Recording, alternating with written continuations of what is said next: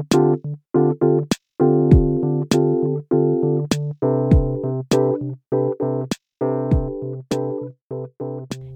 Monday, November 19th, 2017, and you're listening to The Lit Review, a literary podcast for the movement. My name is Monica Trinidad, and thank you for tuning in. Before we dive into episode 34, we're excited to announce that we now have two sponsors. This podcast is now sponsored by the Critical Studies MA program at the Pacific Northwest College of Art. Because we need to talk, read, interrogate, intervene, and reimagine like never before. For more information or to apply, visit pnca.edu. And as always, special shout out to our first sponsor, the Arcus Center for Social Justice Leadership, an initiative out of Kalamazoo College whose mission is to develop and sustain leaders in human rights and social justice through education and capacity building. In this episode, we'll be speaking with the magnificent youth worker Hilda Franco, based in the Pilsen neighborhood. Hilda will be diving into the book Pedagogy of the Oppressed by Paulo Freire, written in 1968.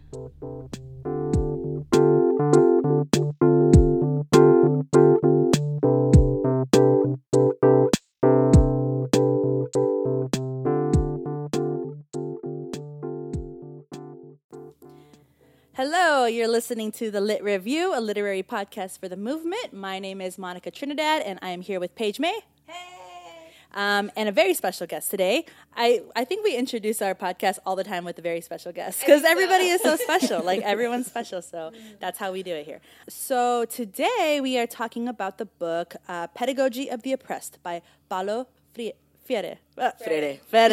See, I thought I was going to do it, and then I didn't. So this book was something that I read in college, which was about 10 years ago. Ooh, showing my age. And it is an essential reading. And we're going to talk with the amazing Hilda Franco, who is here with us today. Yay! Even though Hilda's very sick, and we're so sorry, but we appreciate you for being here. Yes. Hilda is a youth worker, is based in Pilsen, and is just all around amazing badass. So welcome. Thank you, ladies. Excited to be here. Yay! We're gonna start out with what we always ask our guests, and that's who are you, what do you do, and why? So, like you said, my name is Hilda Franco, based out of Pilsen, born and raised. And what I do is I identify as a cultural worker, a youth worker. In terms of how do I make my money? Right now I'm a consultant for the Student Voice Committee at the Chicago Public Schools, and what I do is that I ensure that young people go through a critical curriculum in order to identify issues in their school and create actions. So I'm expanding my capacity from teaching and youth work to also working with teachers and educators who want to do action work and activism work. So part of that is that I'm trying to shift the paradigm of educators. And I think that this book is very relevant to that, in thinking of themselves as agents of change while they're actually developing agents of change. So that I think that's more work, convincing an educator that they're an agent of change than a student. But it's great work, and on top of that, I do tons of consulting for other not-for-profits and educational institutions. So it's been a really interesting year for me. But yeah, that's what I do. And why do I do it? Oh, because adultism is real. A big part of my background is that I have worked at the Freedom School when I first started, and we talked a lot about identity and oppression and adultism, and it was very true to my heart. As a young person, born and raised in Pilsen, went to the public school system my whole life. I felt very treated like I was incapable, but I felt like I was as a teenager. I went to Carleton College as a private school, got a Posse scholarship. I knew where I was going. I knew what I was doing. I knew what I wanted with my life.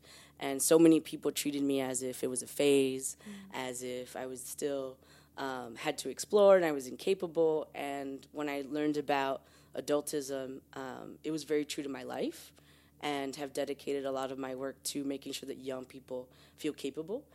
Young people learn how to love themselves, particularly because adultism is so real. So many young people talk about they can't wait to be 18, they can't wait to be 21, they can't wait to not live in their parents' homes. And that, to me, is such a sign of the oppression that exists among young people, that they hate who they are at this very moment. And that's very sad to me, because being young is temporary, and that's something you don't get back, right? So I do this work because I think that young people are the group that is oppressed across the world, and it's the only form of oppression that we all go through, from being oppressed to the oppressor. And it's very easy to forget how we have transitioned into that. So I do this work to ensure that young people have a space in the world and enjoy being young. So part of my own academic and research, I'm getting a master's in history, is about age consciousness and really looking into historically, where does this idea come from? Why do we treat young people the way we do? And how is this correlated to education and liberatory work?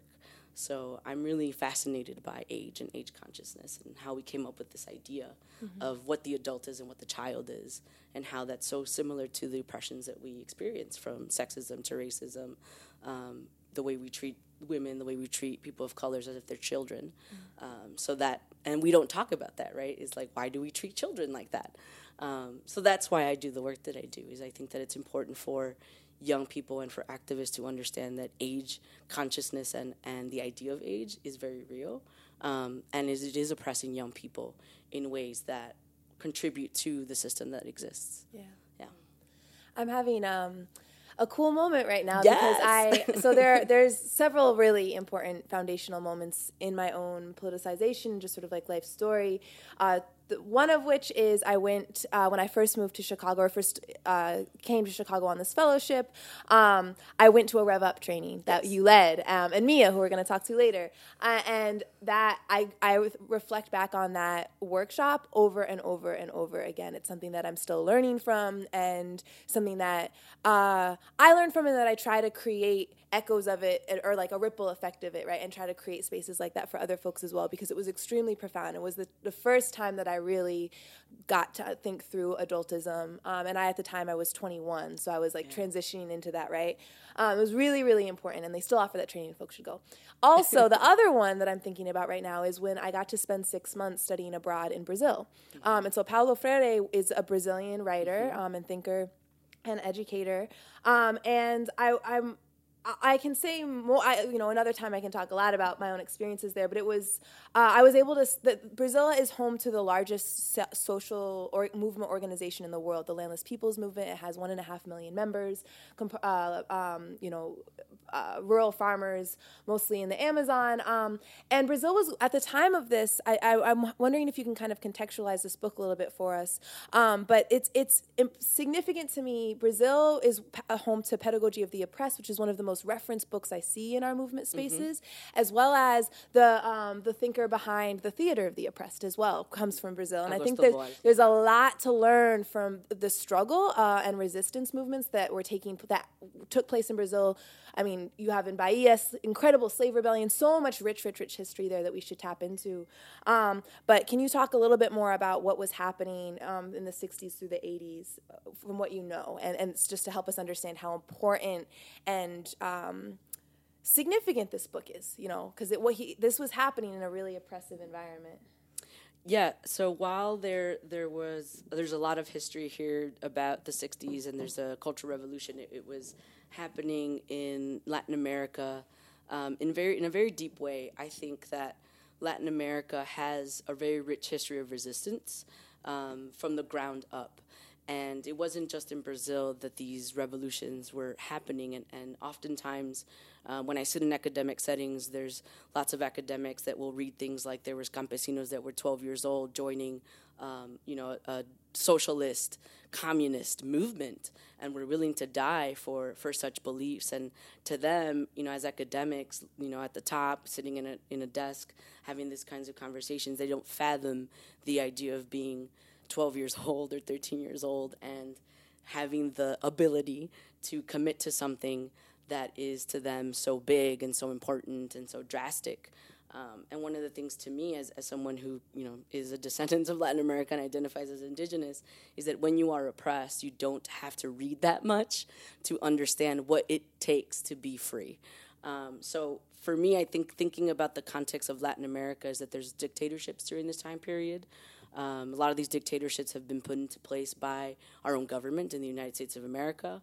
There's tons of really investment from the World Bank as well as the IMF. So we're talking about creating a huge gap between the rich and the poor during this time period and establishing institutions so that they're kept that way. So what's happening in not just Brazil, but in Chile and in Guatemala and in Nicaragua and in Mexico during this time period is that the students and the young people in particular and the campesinos and the women are taking up arms and are taking it upon themselves to resist what was happening during this time period. And someone like Paulo Freire was part of this movement, not just in writing something like Pedagogy of the Oppressed, but was doing something very fundamental, which was literacy programs. And a lot of his theories and work comes from being an organizer in communities where people couldn't read. And essential to freedom for him was not just teaching people how to read, but the power of literacy and where that comes from on a historical standpoint. For many, many years, people of color, people who are poor, and if we even want to talk about it in terms of Europe and monarchies, the church did not allow people to read, right? Women were not allowed to read. So there's something very fundamental about literacy that is denied to people, and there's a reason for that. There's a power in reading and in literacy that happens in our brains and in our development that I think people at the top understand, and for many years have denied certain people of it. So a lot of his understandings of ensuring that the oppressed understand their positionings but also know how to get free stems from his own work with literacy programs. And although there's lots of poverty and there's lots of lack of access to healthcare in Brazil at this time. Even housing, like lots of people didn't have real homes during this time period. He focused on literacy. And a lot of people would argue, like, you should be giving them healthcare. You should be doing direct service work. And, you know, fundamentally, if we read the text, it's not necessarily, it's about service work if you're going to get free. It's about human development. It's about humanizing a person. It's about teaching how to do that. So for him, literacy was the entry point for the work that he wanted to do in Brazil. And I think he's gotten a lot of criticism for it. But he has led so many of us to really thinking about literacy in a different way. So especially for me, I think about it in a very different way because of him, for sure.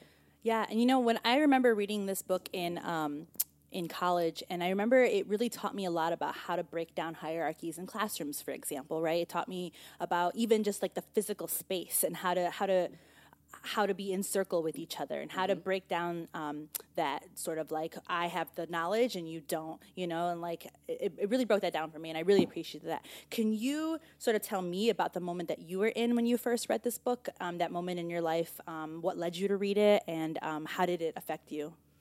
I was also in college. I was a senior, and I think it was the highest point of my politicization. I was on a predominantly middle to high class institution, was one of the very few brown people on that campus. Now they have more. Back then I was one of like 22, like real talk.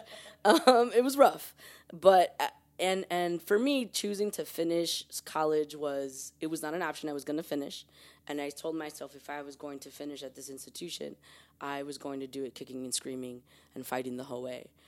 So part of that was the commitment of not just finishing my bachelor's in history and writing a thesis, but also politicizing myself. And part of that was looking at something like Pedagogy of the Oppressed was, you know, the book that you should read. I was told by so many people, right? So in reading it was not difficult for me to read. I think because as someone who was already thinking about a lot of these ideas on campus and feeling like the oppressed in an institution. But I think that what really pushed me and inspired me about this book was the reality that this was historical and that my experience is not isolated and that the work is something that is continual. And I think what I took from it the most was what he talks about in terms of praxis, was that this is not the beginning and this is not the end.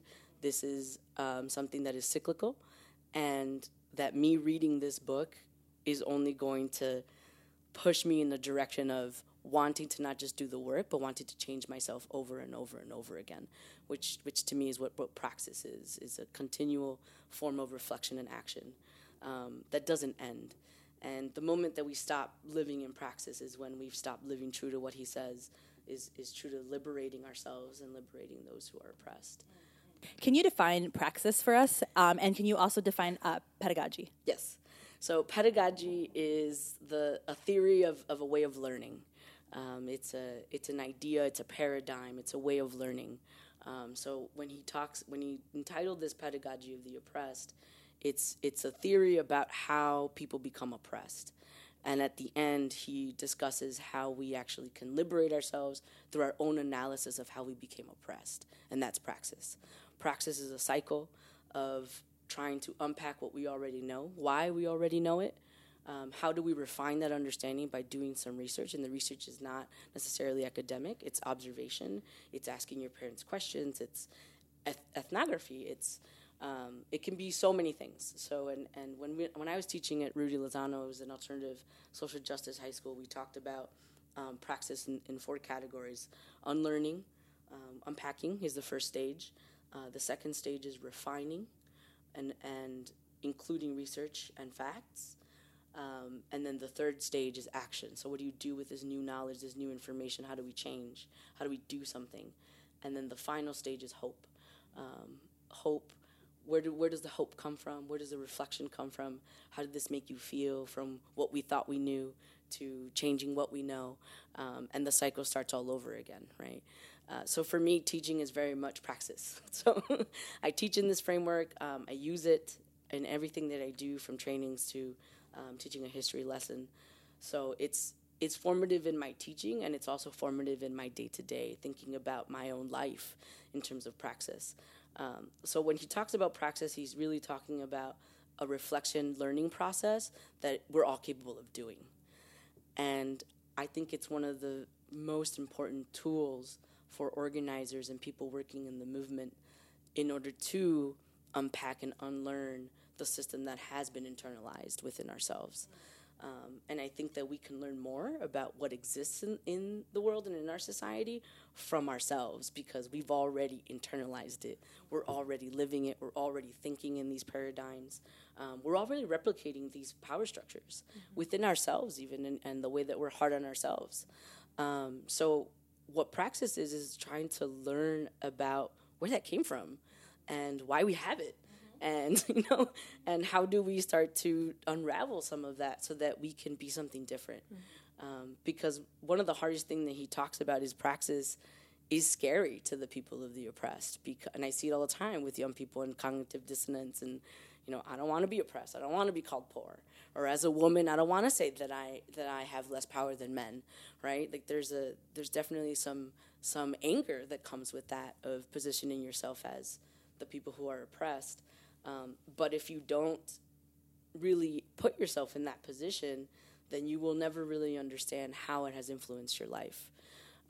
So I think that it is one of the essential tools for us to really learn as activists, as people, as agents of change, how we can liberate ourselves and how this world exists. It exists within us. So I think the best teacher is ourselves, really. Beautiful. So can you, let's dive into the book. It's 4 chapters. I even love the table of contents because it even gives you a little summary of each chapter, right? Yes. But in your own words, what's happening? What is he teaching us and talking through? So in the first chapter, he lays it out. He lays out why do we need a pedagogy of the oppressed. And essentially he explains that there is a system of oppression. There is a system that takes place where there are the haves and the have-nots, which is very much in the vein of Marx and Weber, and reaches a lot of Hegel. I don't know if people know who Hegel is. He's a history philosopher. He's one of the very few people actually that they make historians read, even though I think he's amazing. So he reaches into a lot of those ideas in order to explain that there is a system of inequality, and that the system of inequality exists within ourselves, and why we need to understand where it comes from and how we can change it. So the first chapter is very much just explaining the systems at B and why they're at B. And the second chapter is more of, I think that the most popular chapter is the banking chapter, where we talk about education itself and how the education system is a vehicle for a system of inequality. Ultimately, he's making that argument by explaining how the system of education does that, how the system of education actually is replicating the inequality that exists in our society. historically over and over and over again. He really is telling us that if we want to change the world, we have to change the way we teach. We have to change the way our schools exist. And talking about that in the sense of banking, this idea that the student coming in is learning from the teacher as opposed to it being mutual and dialogical, and something that is communal. He argues that that's really what is needed for people who are oppressed to liberate themselves. Otherwise, you're replicating the same paradigms of inequality. The third chapter is one of my favorites, and I think it's the least discussed and I think understood, where he talks about how do we do that? And he talks about generative themes. And I think a lot of people get confused about generative themes. And I think it's because it's theoretical in the sense that as humans, we exist in different forms of oppression, but they're not isolated. They're actually intertwined and cyclical. So I think that in movement work, we're moving in that direction of seeing oppression intersect, and that's the kind of stuff he's talking about. That we can say you're oppressed because you're a woman, you're oppressed because you're young. There's a system of inequality because of money and class, but that's not enough to liberate yourself. You have to be able to unravel that within the complex ideas of who you are and how they intersect with your life and daily life. So generative themes to him are about creating relationships and are about developing humanizing spaces versus dehumanizing spaces, which is why he creates this concept of themes. So instead of just talking about racism, we should be talking about a theme that perpetuates racism, right? And looking at the intersections of that theme. So that's something that I think is very essential in our work, is that we need to think about our work more in terms of themes as opposed to just issues. Because I know that that's like the Saulinsky style of organizing, is issue-based and winning, but there's so much more to an issue that I think he believes is part of the work. That it's not just enough to win a policy or win a campaign, that it's about transforming a person within the process of campaigning. And that transformation doesn't happen without a generative theme. What are we choosing to do in this process or in this campaign? He also talks about dialogue and the importance of dialogue and building those relationships. I think that's the most damaging part of our society, is not knowing how to build relationships.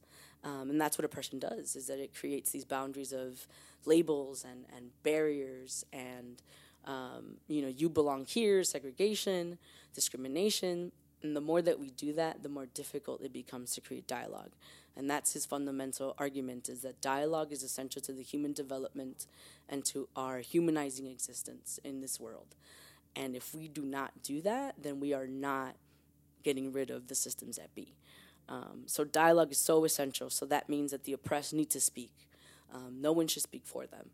And even if it makes you uncomfortable, like as an educator, when I ask young people to speak about, domestic violence, they're going to have positions that are oppressive. To me, as an educator, when I walk into a classroom, I always remind myself that the way that they behave is not them. The way that they treat me is not them. They're really living a prescription, as he says, right? That there's a prescription that's been given to them by the oppressed system and the oppressor in order to sustain the places that we're in or the institutions that we're in. So for my young people, if they come in and they're talking about certain women in certain ways, and even women themselves try to separate and say there are these kinds of women, there's the good girl versus the bad girl, right? I have to remind myself that this is not who they are. This is the prescription that they are living out. And in order for them to understand that that's a prescription they're living out, they have to talk about it. And that's what I do in my classroom, is I get them to see that the oppression exists within them, that they actually are the ones replicating it, that they're the ones upholding it, that we don't have to be chained up anymore physically, that it's a very colonized mentality. So really what in that chapter he talks about, how do we use a different framework of educating in order to decolonize the mind. And decolonizing the mind is very scary because what he says, and it's really important to talk about that, because you can get woke, but it can be scary because once you're free, he argues there is no platform or plan for what it's like to be free. You have to make it. And that's really scary for people who've been living a prescription their entire lives, where when you go to school, this is where you go. And then from there, you do this job. And then from that, you do this. So it's a very much already prescribed life for people who are oppressed. So when you try to dismantle that, what's next, right? Like, I'm not following this prescription. I'm free. So who am I now? You have to make that. You have to decide that. And that's really scary. Freedom is really scary for people who've never been free. So sometimes it can go in another direction where it can be damaging, where it can fall into repetitive ideas of power that are the same, but, as he says, they're like false generosity. It's not very real. That's something I do want to talk about. He talks about this concept of false generosity and that both the oppressed and the oppressor can fall into very quickly.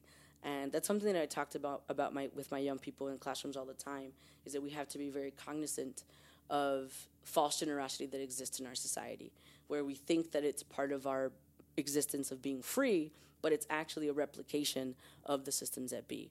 So an example of that can be something like the welfare system.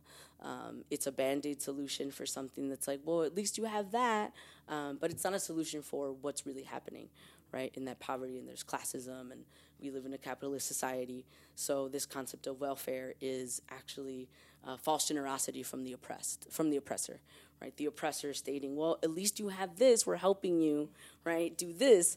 But it's a false generosity in the vein of Paulo Freire's ideas, because you're not solving for the real solution of the issue. So I think that that's a really important thing that we need to think about as organizers, is that if we're organizing for false generosity, or are we organizing to eradicate the issue at the root? Because we're very much inclined in American society to have lots of false generosity handed to us as if the solution has been fixed. And that's not the case in the United States and across the world. You're making me think a lot about power, and I'm wondering how this book would talk about, or how this book would inform youth-led organizing, right? I know in our spaces we talk a lot about how critical it is to take leadership from those that are most directly impacted, centering those, right? Sometimes I'm like, what do you mean by centering? Are you really, do you know what that means? Or are you just saying that because that's what people say? So I am just wondering how this book would inform youth-led organizing. This book led me to really dedicate myself, my life, my work, my academics to young people, in particular because I do think that they are the identity in our society and across the world that has historically been ignored as being capable and the center of work. So when we create these schools, we're creating schools for young people, but we're not including them in the decision-making of their education, of their lives, of what they want to gain. We don't have those conversations with them at all. And to me, when we're talking about centering this work, Pedagogy of the Oppressed, to young people, is that young people have to be capable of understanding what it means to be young, what it means to be them, and what they can do as a young person. I think that taking ownership of their identity is really important in terms of doing youth work and youth organizing, because I think so much of young people are told that it's a temporary stage and you should really prepare yourself to be an adult. So you have this divide between the young people who are acting like adults, and we respect those leaders, and then the young people who don't act like adults and we see as need to be, maintained, need to be dependent, need to be told what to do, because they're not replicating the power dynamics of the adult and the youth. So if you don't act adult-like, if you're not mature, if you're not responsible, if you're not behaving within these power dynamics, then we very much see young people as incapable of participating in their own life and in their own struggle and in their own change. So I think for me, centering a young person is asking them to be the center of their own learning of who they are. I think that's the most important part, is how do you teach a human to learn from who they are And for me, that's the fundamental goal in working with young people, not just graduating them and ensuring that they have, liberated mind, decolonizing the mind. For me, it's you're going to grow up in this society. It's not going anywhere. So how do I ensure that you have the strategic thinking skills to learn from yourself in the world that you live in? Because you're going to change as much as the world around you is changing. So for me, that's what's crucial, is giving them those thinking tools, as well as the self-love. I think being oppressed, and I say this us, right, because as an oppressed person, is that it's very, very easy to fall into the dynamics of internalizing the oppression and feeling like you're not enough, and feeling like what you're doing is not enough. And I see that among young people over and over and over again, is that they often feel like they are not enough. So how do I convince them that they are enough, and that just by engaging their own experiences, they're doing more work than any other person around them? And that's, for me, the goal is young people are going to be adults. What kind of adults do I want to see in this world? And for me, I want to see adults that can love themselves, who can love others, who can liberate not just their own minds, but can liberate others through the way they treat people. For me, that's the fundamental point of social justice, the way you treat people. It's great if you win campaigns. It's great if you read a lot.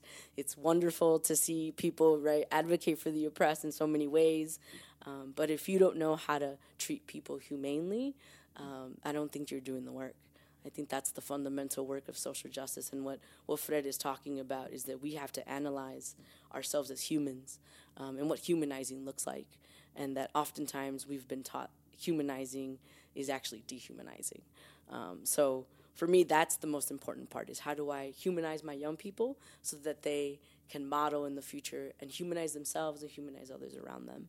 I think that's the most important goal of working with young people, is thinking of, as a youth worker, what kind of adult do you want to see, and how do you get there is how you do the work today. So making sure that young people feel loved and present today, being young, not when they're 21, not when they're 18, not when they get their degree, right? And I think as a youth worker, we forget that these young people grow up, and that when they grow up, the work doesn't end. Mm-hmm. For me, it doesn't end. Like, just because they graduated, just because they are not in my program anymore, doesn't mean that I'm not there for them anymore, and that they don't have questions, and that they're not stuck. I have a group of 14-year-olds now that went back to school and are very, oh my God, Hilda, no one gets it. No one sees that oppression is real. And, and they have all these questions, and where do they go after that? So it's not enough to just teach young people how to get free, but we still have to coach them in ensuring that they know how to continue their own liberation and their own decolonizing of their mind. Because I feel like that's also responsible as an adult to kind of be like, this exists, and we're going to get free, and it's important to get free. And then, they get older, and they're still stuck, and they still need mentors, and they still need support. And I'm not saying that I'm an expert, because I'm not, because I'm still doing it. I'm still, right, letting go of some of the internalized oppression, the self-hate, I'm not doing enough work, and I talk about that with them, and I think that that's really refreshing for them to be around someone who says, I don't know everything, but I can tell you what I know. So, who doesn't like this book? Who is very uncomfortable reading this book and is most challenged by it? I think that there's been a 30-year anniversary recently, and Paulo Freire recently passed away. So there's been more talk about it recently, and one of the things that I've read is that there has been a long history of criticism from academics about this book. Whether it's that it's too academic-y or it's not academic-y enough. The canon itself was definitely rattled by this book because it is really positioning those in those positions of institutional power in a position of being the oppressor. And I think that makes people who identify as oppressed within that institution really uncomfortable. And I think that there's academics that would argue that it's not it doesn't fit the academic canon enough for it to be legitimate. And I think that the uncomfortability comes from the lack of understanding of what Freire is talking about. I don't think that if you are an oppressed person, it's easy for you to comprehend these ideas. I think if you're an oppressed person, and I teach this in my classrooms when I was teaching philosophy, that you are going to understand what Freire is trying to say, because he's speaking from and to the oppressed position. So for the oppressed, reading something like this is a relief. And for people who are the oppressor or who are positioned as the oppressor, it feels like an attack, and it feels like they can't win, because he does state in the first chapter that the oppressor can never be free unless the oppressed frees them. That when the oppressed free themselves, they are able to free those who are in those positions of power. So the oppressor kind of is in this position of no agency when it comes to the system, and that is really uncomfortable for those who are in those positions. So in terms of, if we want to break it down in terms of identities, if you're a woman, the man will never be free unless the woman is free. And that makes men uncomfortable, you know, because that means that their freedom is in the hands of a woman, right?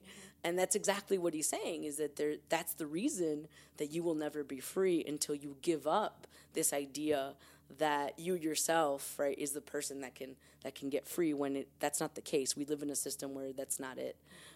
So I think that makes people really uncomfortable. This idea that their agency or their freedom and their ability to not be in that position of the oppressor comes from when the oppressed get free. And I think people are confused by that, because they don't understand that when the oppressed get free, they're breaking the system at B. And when you break that system at B, then there is no oppressor, right? So that really confuses people and makes them uncomfortable, and it's because you're so used to the paradigms that exist. And we're not used to, this is one of the things that I thought about a lot in college when I was reading this, is that we're so used to and being taught in the education system how to break things down. We know how to break things down. We know how to dismantle things theoretically and physically. Rebuilding is something different. And we don't know how to do that. And we don't feel comfortable rebuilding something without a platform, without some previous history, without knowing that it existed before. So he's asking people to create something that doesn't exist. And that is really scary.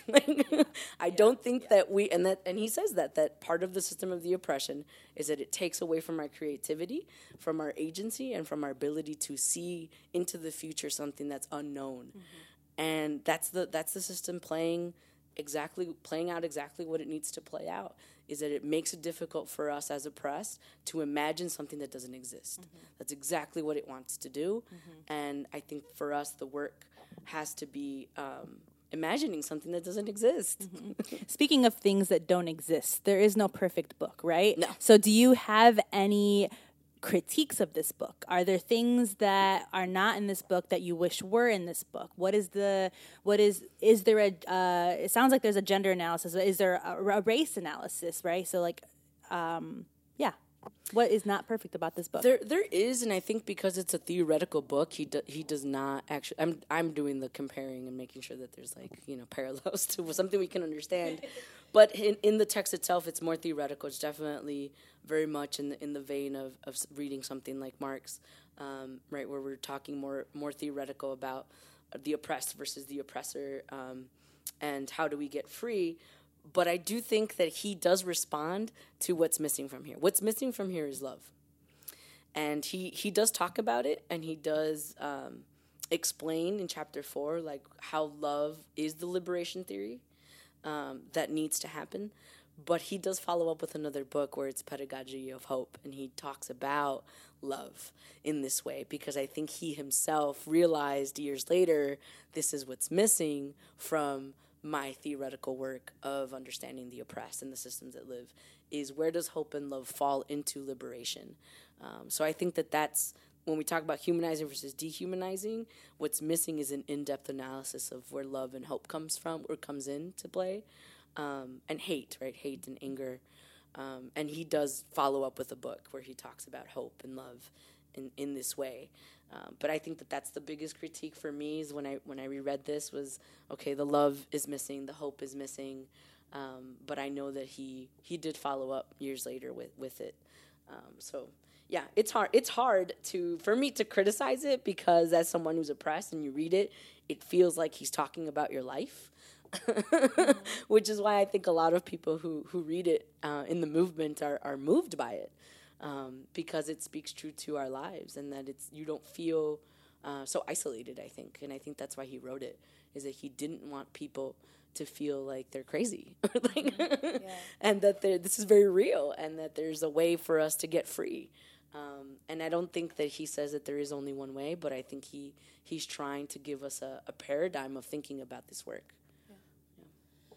So I think everyone that I know, I'm pretty sure, received an education sort of framed by the banking method, where they went to probably a K through 12 school, where there was a teacher at the front of the room who was the expert. And I loved school, I did, but it was, the teachers would be at the front and they'd be like, so this is what you need to know, and this is how you do it, and then show me you can do it by doing this test. And I was good at that. And my brothers, not so much. They're way smarter than me, but they did not.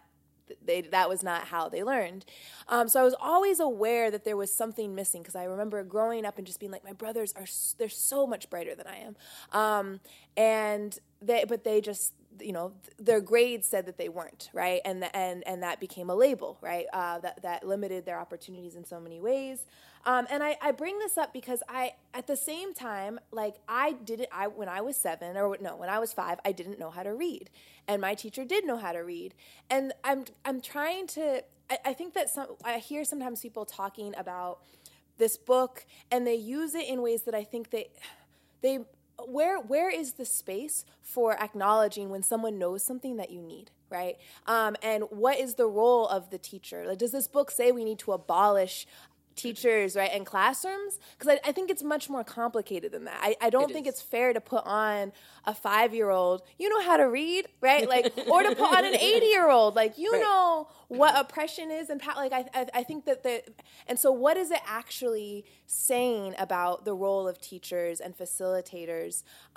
Because I think there's a little bit too much of a black and white interpretation that I hear too often.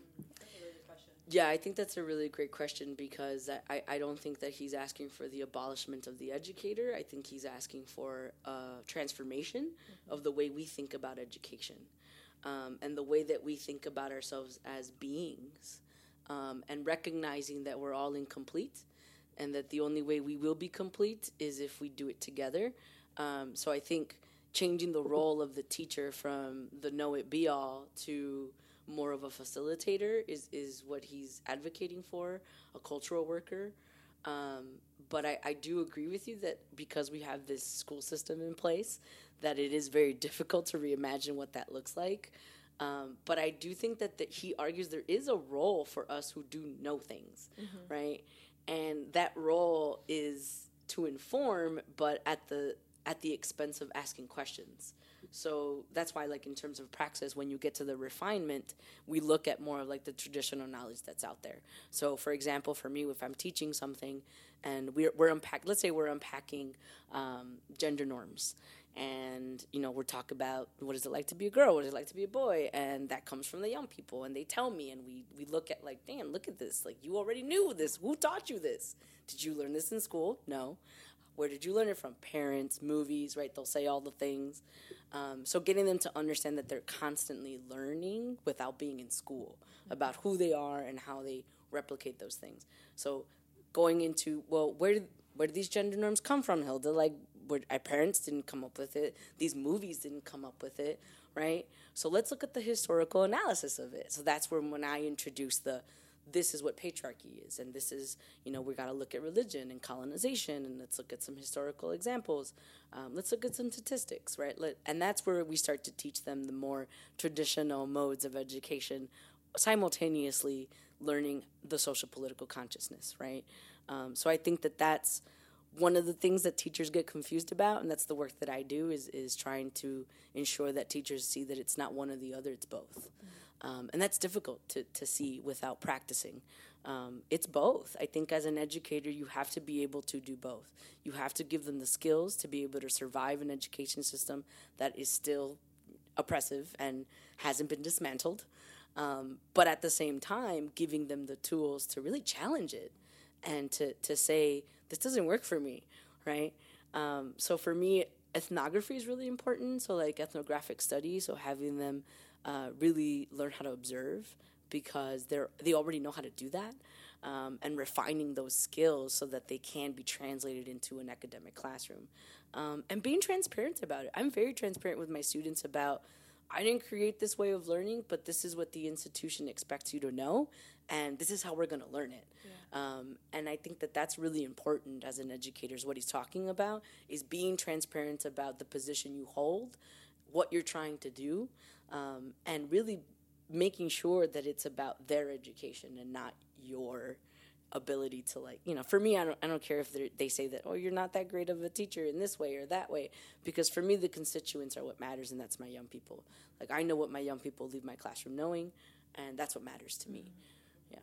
So I'm really curious how praxis can be utilized as a liberation practice, right? How can we utilize all of the knowledge that's in this book? Some people might be like, well, I'm an organizer and I do anti-police violence work, but I'm not a teacher and I'm not a professor, so why should I read this book, right? So why should we as organizers, in any issue, right? Mm-hmm. And in any multi-issue, why should we read this book? I think this book needs to be read by everyone, whether they're organizers or not, or teachers, because Paulo Freire is breaking down the systems that exist. He's breaking down power dynamics. He's breaking down liberation theory. He's breaking down how culture works within the ideas of the oppressed and the oppressor. So I think that if you're interested in doing any sort of people work, like if you're interested in working with people in general, and I think that that's everyone, whether you're working at a grocery store and you're doing customer service, to the people who are doing the No Academy, right? I don't think that there is a genre of work or positioning of identity that doesn't fit this book. Because really what he's giving us is tools to think about ourselves within the world that we live in. And that's what's crucial, I think, about this book, and why it's so popular, and why, 30 years later it's so relevant. And so many other people that we love today that are amazing writers really read this book, like even quote this book. I think about the decolonizing indigenous work that I'm reading right now. So much of it comes from them reading Paulo Freire and relating it to their own work as indigenous people in the United States of America, decolonizing and things like that. So I think that this book is essential for anyone who fundamentally wants to understand how to humanize themselves and how to humanize their work and how to humanize what they want to do with their life. So I think that everyone should be reading this book in order to really break down the power dynamics that exist in their own lives. Yeah, so praxis to me, in terms of making that work in our society, is that it has to happen within you. I think that the praxis has to be a foundational tool for all the work that we do. So anything from, I don't know why I'm feeling this way about a partner, I think praxis can be used. Honestly. And I do it with my young people, right? Like, someone's cheating on you. Let's unpack that. Let's refine what we know. Let's what do we do now that we know this knowledge, right? I've definitely done that with young people in order for them to understand how to use praxis. So it can be anything from like a problem in your life to literally a big issue like, we're trying to ensure that our schools get funded as opposed to cops on the streets, right? So it is a formula that he argues is not the end it or be all, but that it is a formula that can help us use reflection and action in a way that is productive. So I think that praxis in itself needs to be something that we're using on a daily basis in our lives and in our work. So next time Debbie doesn't take out the garbage, I can be like, let's unpack this. Yes. Okay. Absolutely. Okay, great. Why do you feel this way? Let's do some research, refine the understanding. Now let's act. Yes. Okay. So I want to do a quick activity that I've done with a few people already. I don't even know if Paige likes it or hates it. She's probably like, shut up. Okay. So it's a word association game. So I'm going to say a word, and then you're going to say the first word that comes to your mind when I say the word. And I think this is really cool because it just shows, like, how we're thinking as very different people, but also, what is still embedded in us. What do we still think of when we hear that word, right? So, okay, the first word is culture. Love. Hope. React. Humanizing. Development. Praxis. Action. Power. A human. Abolition. Freedom. Survival. Strength. Liberation in our lifetime. Presence. Thank you. I do have one more random question for you. What does your classroom or workshop space look like? Yeah, that's a good question. So in traditional classroom, there's definitely lots of art on the walls, lots of word walls, working walls really with young people. So as we work, I put things on the wall, so that by the end of our semester or even at the end of our training, we can kind of visually see the growth of our knowledge. But usually I do a lot of circles. I do a lot of circle work, a lot of dialogue work. I ensure that when I was teaching, I ensured that there's a day within the quarter, within the week, it depends on what's going on, where we're not using any text, we're not using anything related to the classroom. We're bringing our bodies into the space and we're checking in on ourselves. Like, what's up? What's going on? What's going on in your life? What did you do this week that improved your life? Like, for me, it's important to develop the person when I teach, when I work with young people. So for me, my classroom looks more like a community center, I think, than a traditional classroom. The last space I had, we had a couch and we had a carpet and there was a reading space. And yeah. So I do think that we do have to change what a classroom looks like. And I know that we're limited in school spaces, but if I had the money and I had the imagination, I don't think my classroom would look anything like a school. Yeah. So, yeah. And so with that, again, the book is Pedagogy of the Oppressed by Paulo Freire. Our wonderful, brilliant guest, Hilda, thank you for being here. This is fantastic. If you would close us out with your favorite passage. Yes, of course. Page 128, bottom of the page. Let me emphasize that my defense of praxis implies no dichotomy by which this praxis could be divided into a prior stage of reflection and a subsequent stage of action. Action and reflection occur simultaneously. A critical analysis of reality may, however, reveal that particular form of action is impossible or inappropriate at the present time. Those who, through reflection, perceive the infeasibility or inappropriateness of one or another form of action, which should accordingly be postponed or substituted, cannot thereby be accused of inaction. Critical reflection is also action.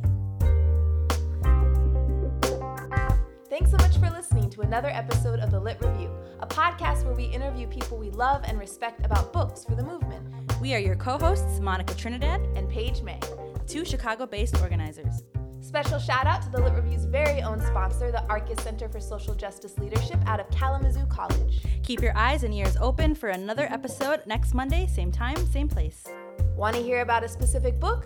Email us at thelitreviewchicago@gmail.com or find us on Facebook. And if you like this episode, give it a shout out on Twitter or Instagram. Our handle is @LitReviewShy. Keep reading!